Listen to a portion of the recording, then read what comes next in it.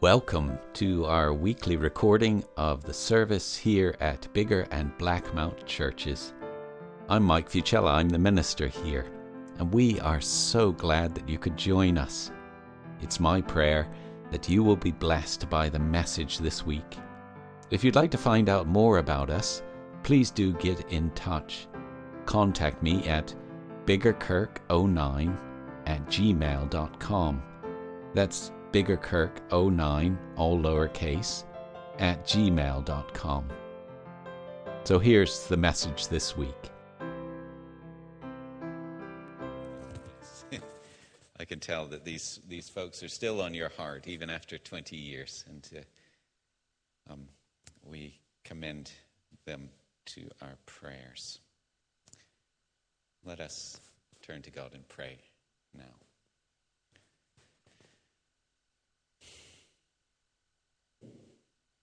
Lord, thank you that you do love justice, that you yourself are just, that you take on other people's problems as your own. You take them on, and because you are an almighty God, you are able to deal with those problems. We thank you that you have shown your heart of justice and love supremely in the cross of Christ, where you did not just sympathize with us, but you took on our suffering and pain, and you gave us your hope and your life. We bring before you today, loving, just, and almighty God, a world reeling from the effects of climate change. And today we recognize the inequity of this situation. The poor in their smaller boats, those smaller, unstable and leaking boats, do and will suffer more acutely on these stormy seas. So we cry out to you in the midst of this storm, adding our prayer to theirs and to the prayer of the prophet when he said, "Rend the skies and come down." Lord God, in your power, come down and save as you have saved before and as you will save again. And as it is in your very nature to do. And in your saving, in your coming, your acting, we ask you to move us, your people, to walk humbly with you in loving mercy and acting justly for the poor of this world. Make of us repairers of broken walls, restorers of empty streets. Make of us springs in gardens that ever flow for the refreshment of a thirsty land.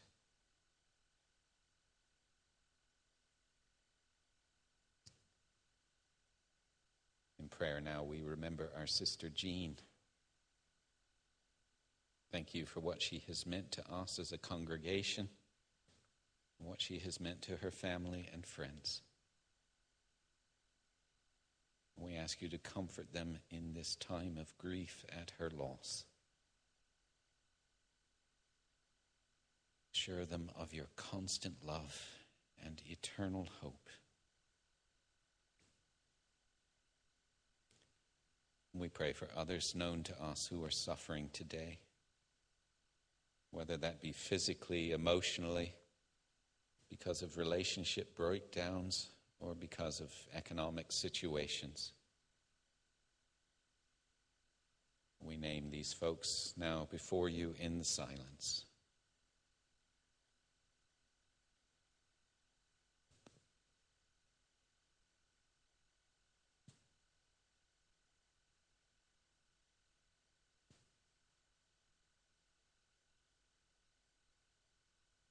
Lord, rend the heavens and come down to these.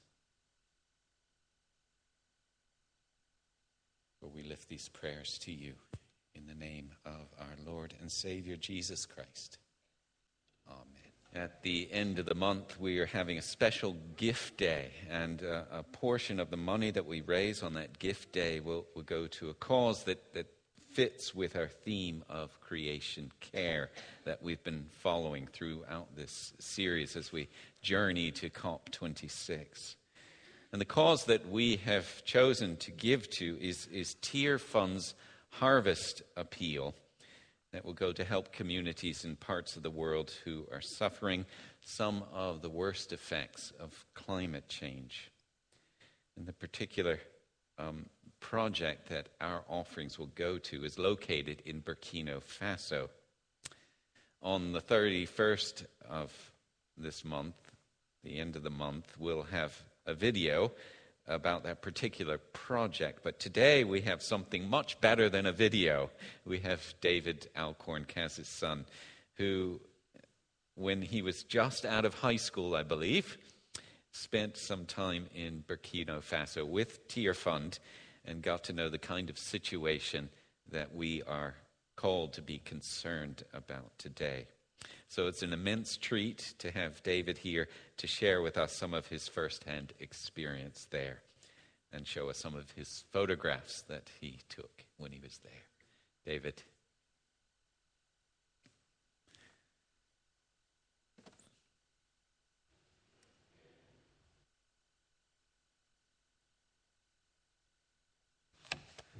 Hiya. Yes, I am Kaz's son. So obviously when Mike talked about this and when my mum asked me whether I'd come and speak to you guys, the best solution usually when my mum asks you to do something is just to say yes. It works out best in the long run, and I owe her a fair few favours anyway, so yeah, it's no bother to do that. Now, as a fresh-faced 18-year-old, which is a long while back now, yeah, I travelled out with Tearfund to Burkina Faso to spend time as part of a team expanding a school. So we went out there, Tearfund raised the cash for the building works for the school, and there was a team of us who went out. There was no JCBs, there was no power tools. I don't even remember seeing a spirit level amongst what we had. It was just hand picks and shovels, and we slept on the floor of the existing school building and worked every day there. Now, the local kids came to visit us every day, bringing goats, donkeys, horrifically large, terrifying machetes, and kind of came along and joined in the fun. Now, usually, like I say, the kids turned up with all this livestock and smaller siblings and had the responsibility for those kids and those animals, had the responsibility for collecting firewood on the way home, hence the huge machetes as well. And the kids had a lot that they had to do, but they still turned up with big smiles on their face, brilliant sense of humour, and which was probably fueled by the strange habits of some of the funny foreigners that had turned up in their kind of village. We were really welcomed and looked after. We were invited to visit families, share meals, and what extra people had, they shared with us. But people lived quite a tough life. So currently, it's estimated that there is over 1.5 million children who are at risk of food insecurity in Burkina Faso, with around 350,000 children who are in need of emergency medical assistance, and that only 11.4% of kids under the age of 2 receive the recommended daily number of meals that they should have. it's really tough. The climate out there is massively unstable. There's 2 seasons. There's a wet season and a dry season. And it is massively at risk of flood and drought. And also,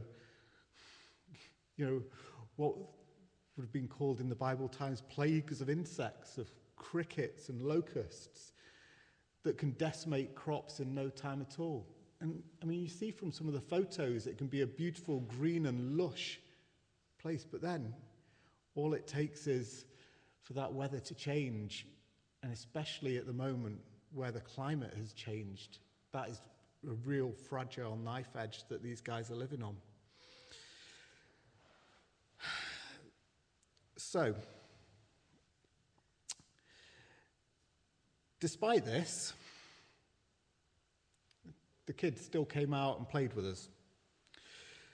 People sang and danced, and they turned up to church and they made sure they had their Sunday best on, which was always amazing. Churches supported each other, both in practical means and in faith, which is what I believe what the Tear Fund programme is going to be about moving forward, is that these communities can support each other through their faith, but the church will also take on a practical role with helping local people learn about sustainable farming techniques, what they can do to practically protect their crops, to ensure that there is a greater level of food security moving forward. And that's why I'm really happy that, 20 odd years on, that Tear Fund is still supporting people in this country and that they are still working towards change there. Now, as good as I am at digging trenches and shoveling and playing British Bulldog with kids and having all of that, I kind of believe the main benefit of me going out and doing this kind of stuff is that not the kind of physical blood, sweat and tears while you're over there, but also it's being able to come back and speak to people over here and talk about the reality of the situation over there. So I really appreciate your time today, because that's kind of as worthwhile as anything else. So cheers. Thank you very much. Hello, everyone. Can you hear me okay? I've had some drama with my microphone and my hair. Dad's short hair works a lot better with this than mine does. As a way of introduction, I've met many of you before. You'll have seen me around. I'm Rachel. I'm Mike and Jane's eldest daughter. I've been hanging around Bigger like a bad smell for the last few months. But before that, I was working as an A&E nurse down in London. And I'm waiting on sort of next steps in my journey going forward, possibly going overseas. And so really waiting on God in that time. And so being at home, Dad thought he would put me to work, keep me out of trouble and mischief. And he's asked me today to speak about this passage that we're looking at, Isaiah 58. And it's a passage that I really love. I have a passion and a love for a lot of the prophets, Isaiah and Jeremiah. I love the way in which they speak with such conviction. They really challenge us, and yet at the same time bring such hope and joy and remind us to look to God for our strength and our help. So we're going to look at Isaiah 58 today, and to give a little bit of context before we dive in, I want to talk about where this is happening in the Bible and who is speaking. So in the Bible study we did on Tuesday, we identified that this is God speaking through the prophet Isaiah. A few chapters earlier, it begins with, "This is what the Lord says." And then this is God speaking directly to his people. And his people at the time are returned exiles from Babylon. They're God's people who have been pulled from the promised land to Babylon and now are coming home. But it's a time of great fear and uncertainty. It's a time of strife and conflict.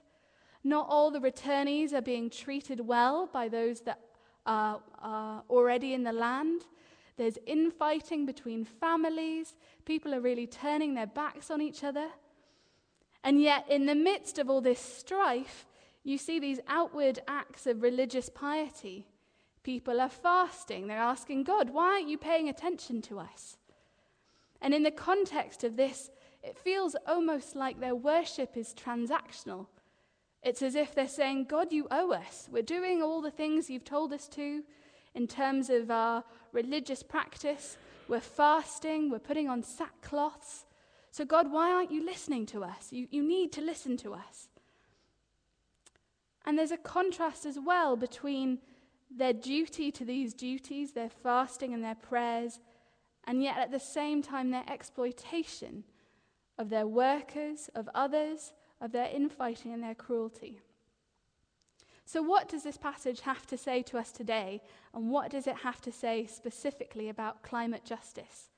Well, I like a 3-point sermon. I like to have my 3 points to hang everything off.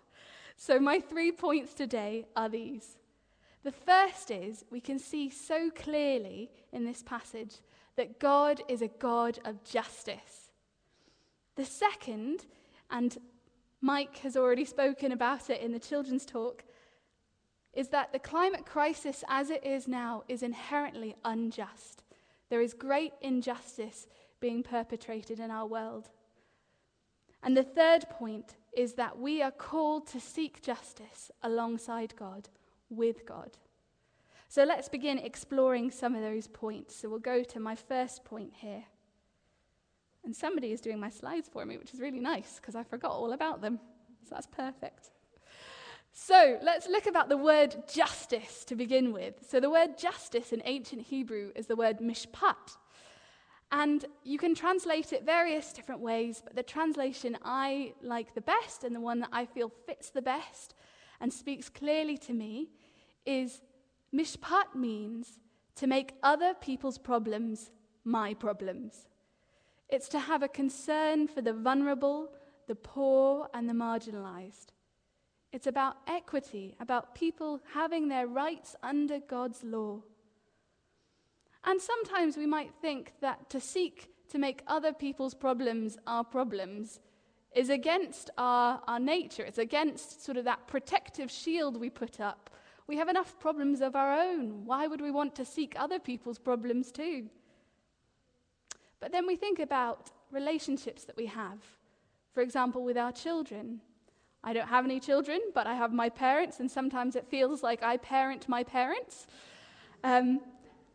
And we love our parents and we love our children. And when they have problems, they become our own out of that love, that desire to be with them, that desire to hold the things that are hard alongside them.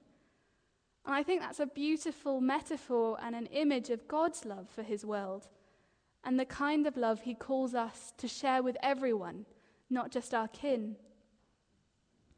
And so if we go through the Old and the New Testament, we see the character of God defined by this love of justice, this concern for the needs and problems of others again and again. In the Old Testament alone, the word mishpat is used over 400 times. And that doesn't include the hundreds of times the word for righteousness is used. So if we take a sort of speedy journey through the Bible, if we start in the Pentateuch, the first 5 books of the Bible, the story of God's people Israel, we see in Deuteronomy 10, verses 17 to 18, "For the Lord your God is God of gods, the Lord of lords, the great God, mighty and awesome, who shows no partiality, accepts no bribes.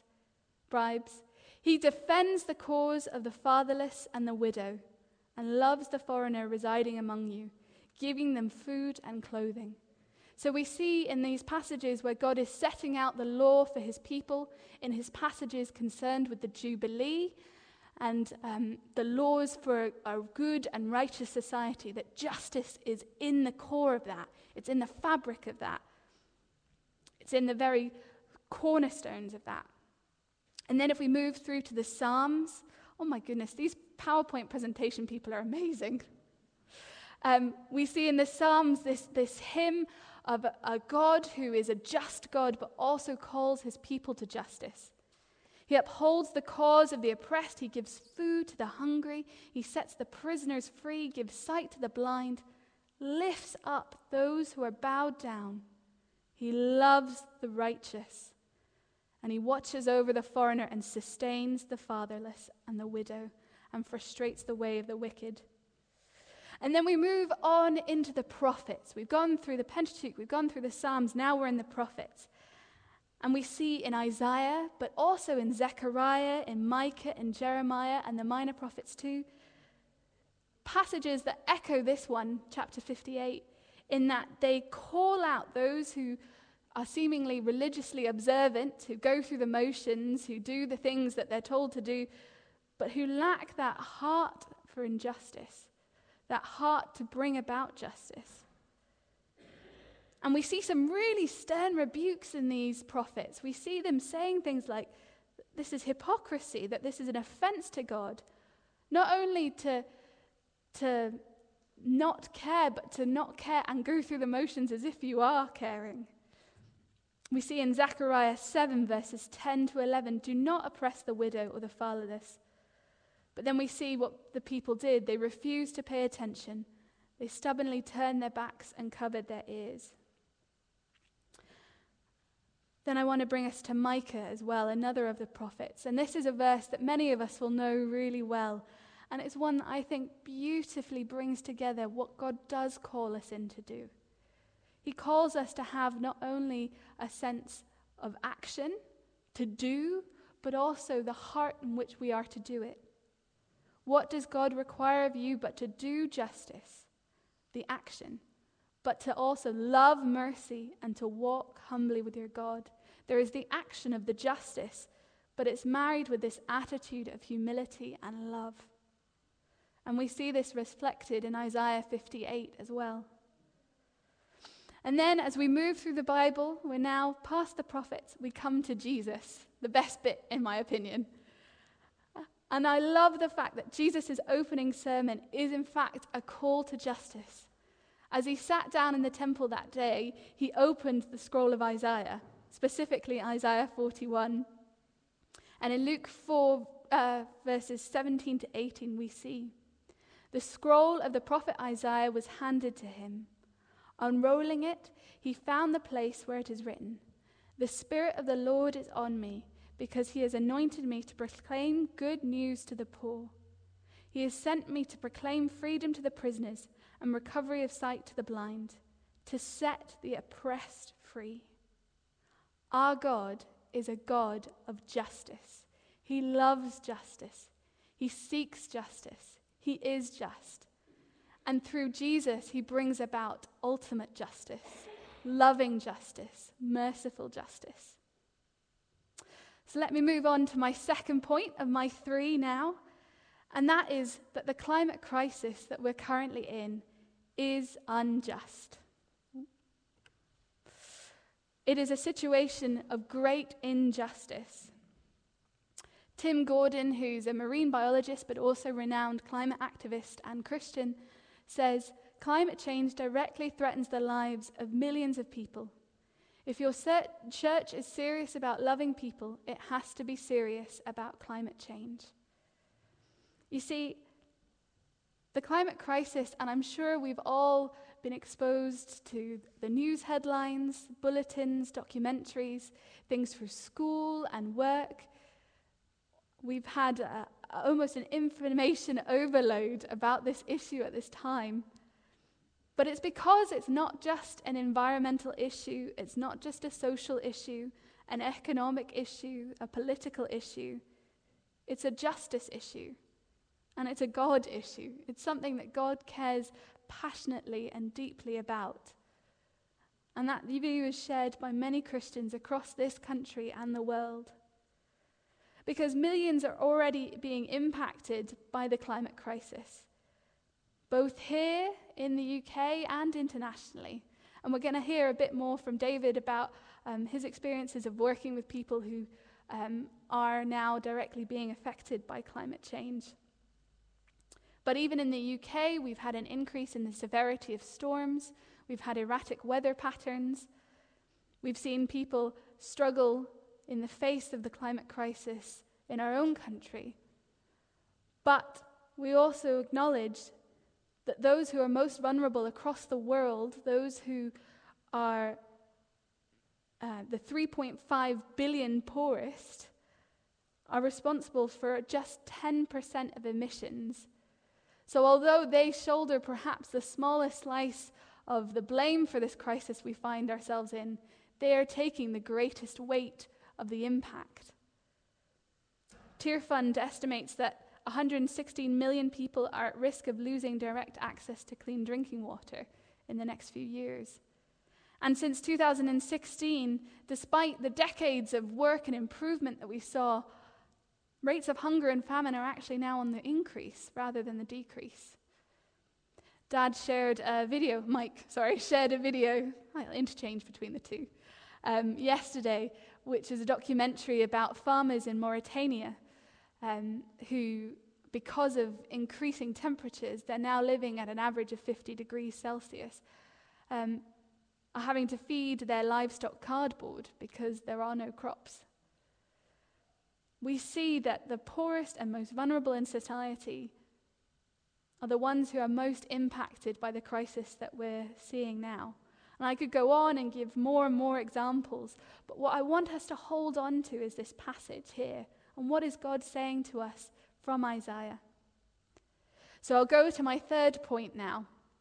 We are called to seek justice with God. We see that God, having made us in his image, we know he is just, seeks for us to also seek justice. We innately know what fairness is.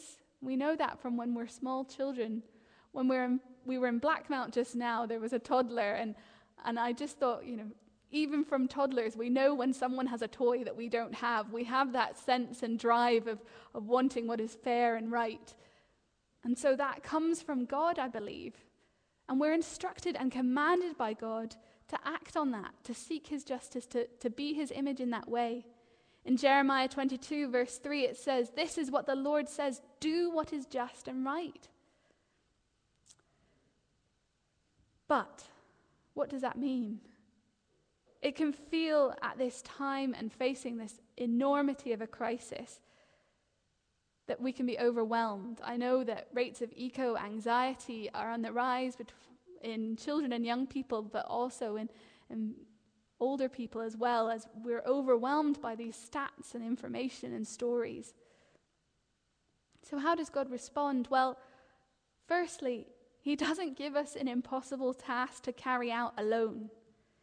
He doesn't set us to do something and then abandon us to get on with it. No, he's already at work. He's already working to restore his world, to restore shalom, which is that peace that transcends understanding, the coming together of all things, the renewal and restoration of his kingdom. And we know that Jesus on the cross has already won this war for us. Jesus, who embodied mishpat, who embodied justice, who had no sin of his own, took on our sin in perfect love so that we could be freed, so that justice could be done. And he doesn't abandon us in this crisis. Instead, Jesus and the Holy Spirit and God equip and embolden us to face it. We are called in this passage to spend ourselves, knowing that God will continue to replenish and restore us as we draw close to him. As I've said, I've been working in A&E for the last few years, and the last 18 months or so before I sort of left permanent work, I've been going down to do the odd shift and keep myself out of trouble, but I left my permanent post there back in April. And there were many times in the year that preceded that I felt like I was truly spending myself. And that's not to speak highly of me or to brag, but to be at the point where you feel like you have nothing left to give is a place that I found myself very often. And yet to know that God is my source of strength and power and grace, and that however much is spent out will be refilled. I think that is what got me through that very difficult time and continues to push me forward, not only in the gurneys of A&E, but in this crisis as well. And that's something I want to share with you today. In his book, Generous Justice, Tim Keller writes that we have two primary motivations for seeking justice. The first, a joyful awe before the goodness of God's creation. A joyful awe. And the second, the experience of God's grace and redemption. And we see that through Jesus. Jesus is the ultimate giver of grace, the ultimate redeemer. And although sometimes it can feel like we're just being called into a fight and a battle, and that's exhausting, I think we can also see that seeking justice in the climate crisis is an opportunity for great joy, to come close to God, to come close to others. And we see again and again in this passage that God promises that when we seek justice, he will protect us. He will answer our call. I want to bring to your attention specifically verses 11 to 12. As some of you know, I spent some time in Iraq a few years ago, in northern Iraq. It's a country that's experienced a fair amount of conflict. And I was there a few months after the ISIS withdrawal from Mosul. But it's also a country that experienced great hardship in terms of the climate. Average temperatures have been on the rise there, and water sources are drying up, partly in a conflict over water with Turkey, but also just because of the climate crisis itself. And people are very directly impacted in that place. And when I hear this passage, when it talks about the raising up and rebuilding of ancient ruins, the restorer of streets with dwelling, I think about these streets that I saw in Erbil. And I think about God's goodness, even in a place of such brokenness and pain. In a desert filled with broken buildings and streets, God is still on the move. God's Spirit is present. And I met some incredible people there. God is promising to work his restoration in that place, but also here in Biggar and across the world. And he asks us to join in this work of restoration while promising to restore us in the process as well. So, to wind up my 3 points, I'll just summarize. We know that God is a God who loves justice, who is just, that it is a core part of his character to seek justice. We know that the climate crisis is a crisis of great injustice. And we know that God invites us to join with him to bring justice to our world, and that he restores us and this world in the process. So I'm a nurse, so I'm very much about the practicality. So what does this mean practically? What does this mean for right now, in the coming weeks and the coming months? Well, I think the answer is, again, back in the passage in Isaiah 58. In that heading, true fasting, what does that mean? I think God is calling us at this time into a season of prayer and intercession. We have these world leaders from across the planet coming to Glasgow, coming just down the road. And I think we're being invited to draw close to God, to seek his ways and his wisdom, alongside those across Scotland already praying and those around the world. And praying actively and hopefully that God will show us what practical actions we need to take forward from that. How our lives can demonstrate God's love and justice and not just be observant of a religious practice, but how he can transform our whole lives. And this may involve some sacrifice. It may involve some changes to our lifestyle or our choices.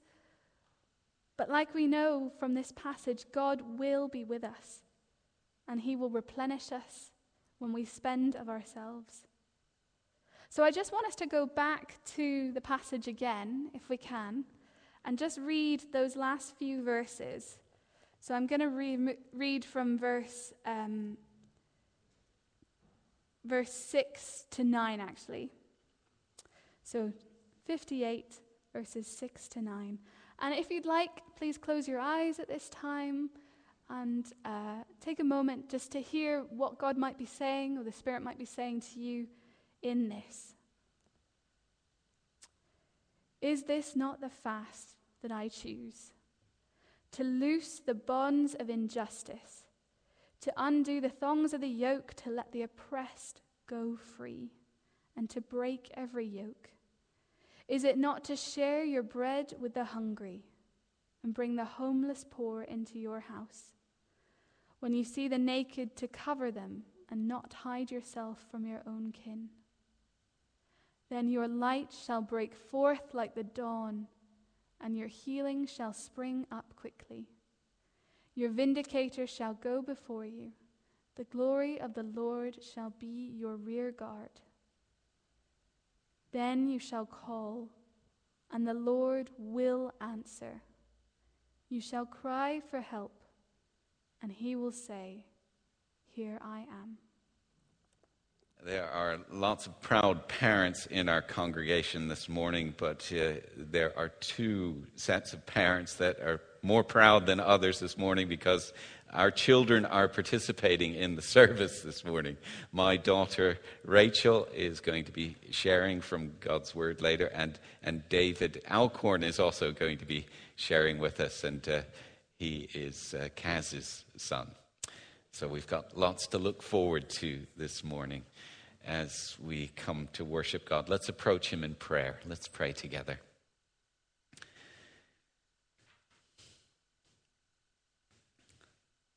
Lord God, at the dawn of time, you spoke light, life, and order into darkness and chaos. In your creation, all was right and all was loved. And even though all is still loved by you, God, who is love, through our sin in our hearts and in our world, darkness and confusion in so many ways has come creeping back. We confess, Lord, that we have played a part in that creeping darkness. Through your word, you have shown us clearly your goodness and kindness, and you've shown us what you expect of us as those who bear your image. And yet, Lord, we fail. We fail to live according to that image that we bear. We have seen the wounded stranger, and yet we've walked by on the other side of the road. We've seen the devastation of your earth, and we have joined in. Like the priest and the Levi, we have often played at being religious, but we have failed at being just. And in the silence now, we ask for your forgiveness for our sins, both those we do deliberately and those we commit unwittingly.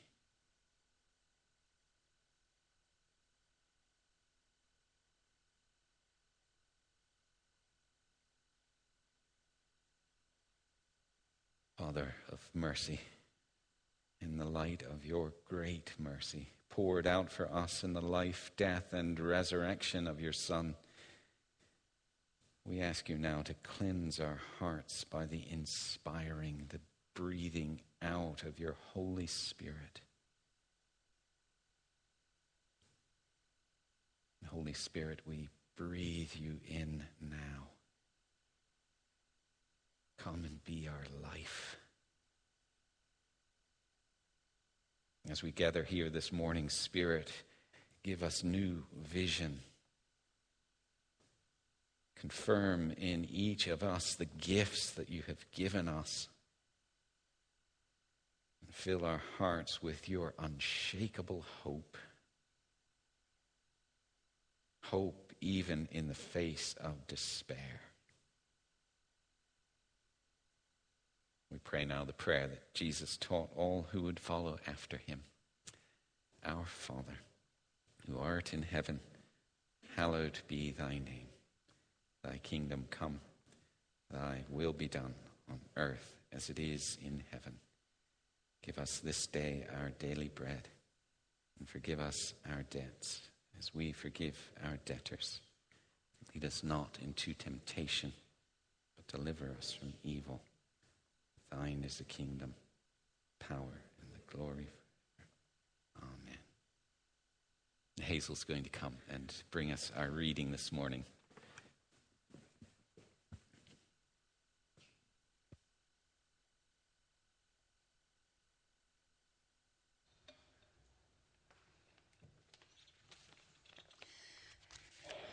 This morning's reading is taken from Isaiah chapter 58, verses 1 to 12. Shout it aloud, do not hold back. Raise your voice like a trumpet. Declare to my people their rebellion, and to the descendants of Jacob their sins. For day after day they seek me out. They seem eager to know my ways, as if they were a nation that does what is right and has not forsaken the commands of its God. They ask me for just decisions and seem eager for God to come near them. Why have we fasted, they say, and you have not seen it? Why have we humbled ourselves and you have not noticed? Yet on the day of your fasting, you do as you please and exploit all your workers. Your fasting ends in quarreling and strife, and in striking each other with wicked fists. You cannot fast as you do today and expect your voice to be heard on high. Is this the kind of fast I have chosen? Only a day for the people to humble themselves? Is it only for bowing one's head like a reed and for lying in sackcloth and ashes? Is that what you call a fast, a day acceptable to the Lord? Is not this the kind of fasting I have chosen? To loose the chains of injustice and untie the cords of the yoke, to set the oppressed free and break every yoke? Is it not to share your food with the hungry and to provide the poor wanderer with shelter? When you see the naked, to clothe them and not to turn away from your own flesh and blood? Then your light will break forth like the dawn, and your healing will quickly appear. Then your righteousness will go before you, and the glory of the Lord will be your rear guard. Then you will call, and the Lord will answer. You will cry for help, and he will say, here I am. If you do away with the yoke of oppression, with the pointing finger and malicious talk, and if you spend yourselves on behalf of the hungry and satisfy the needs of the oppressed, then your light will rise in the darkness, and your night will become like noonday. The Lord will guide you always. He will satisfy your needs in a sun-scorched land and will strengthen your frame. You will be like a well-watered garden, like a spring whose waters never fail. Your people will rebuild the ancient ruins and will raise up the age-old foundations. You will be called repairer of broken walls, restorer of streets with dwellings. Thanks be to God. Good morning. Welcome to Biggar Kirk. Did you see those photographs? You're seeing them now on the screen. They are on display at the Gillespie Center, or they were yesterday. Are they still there? Does anyone know?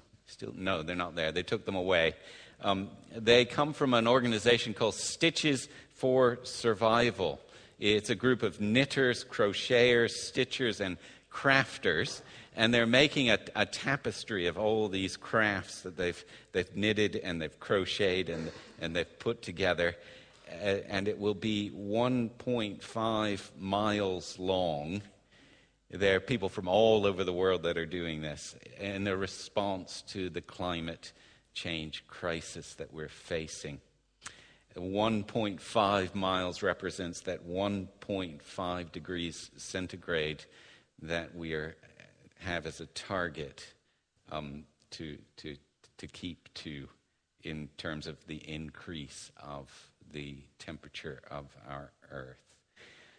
After COP26, some of those things that they have made will be repurposed as blankets for refugees.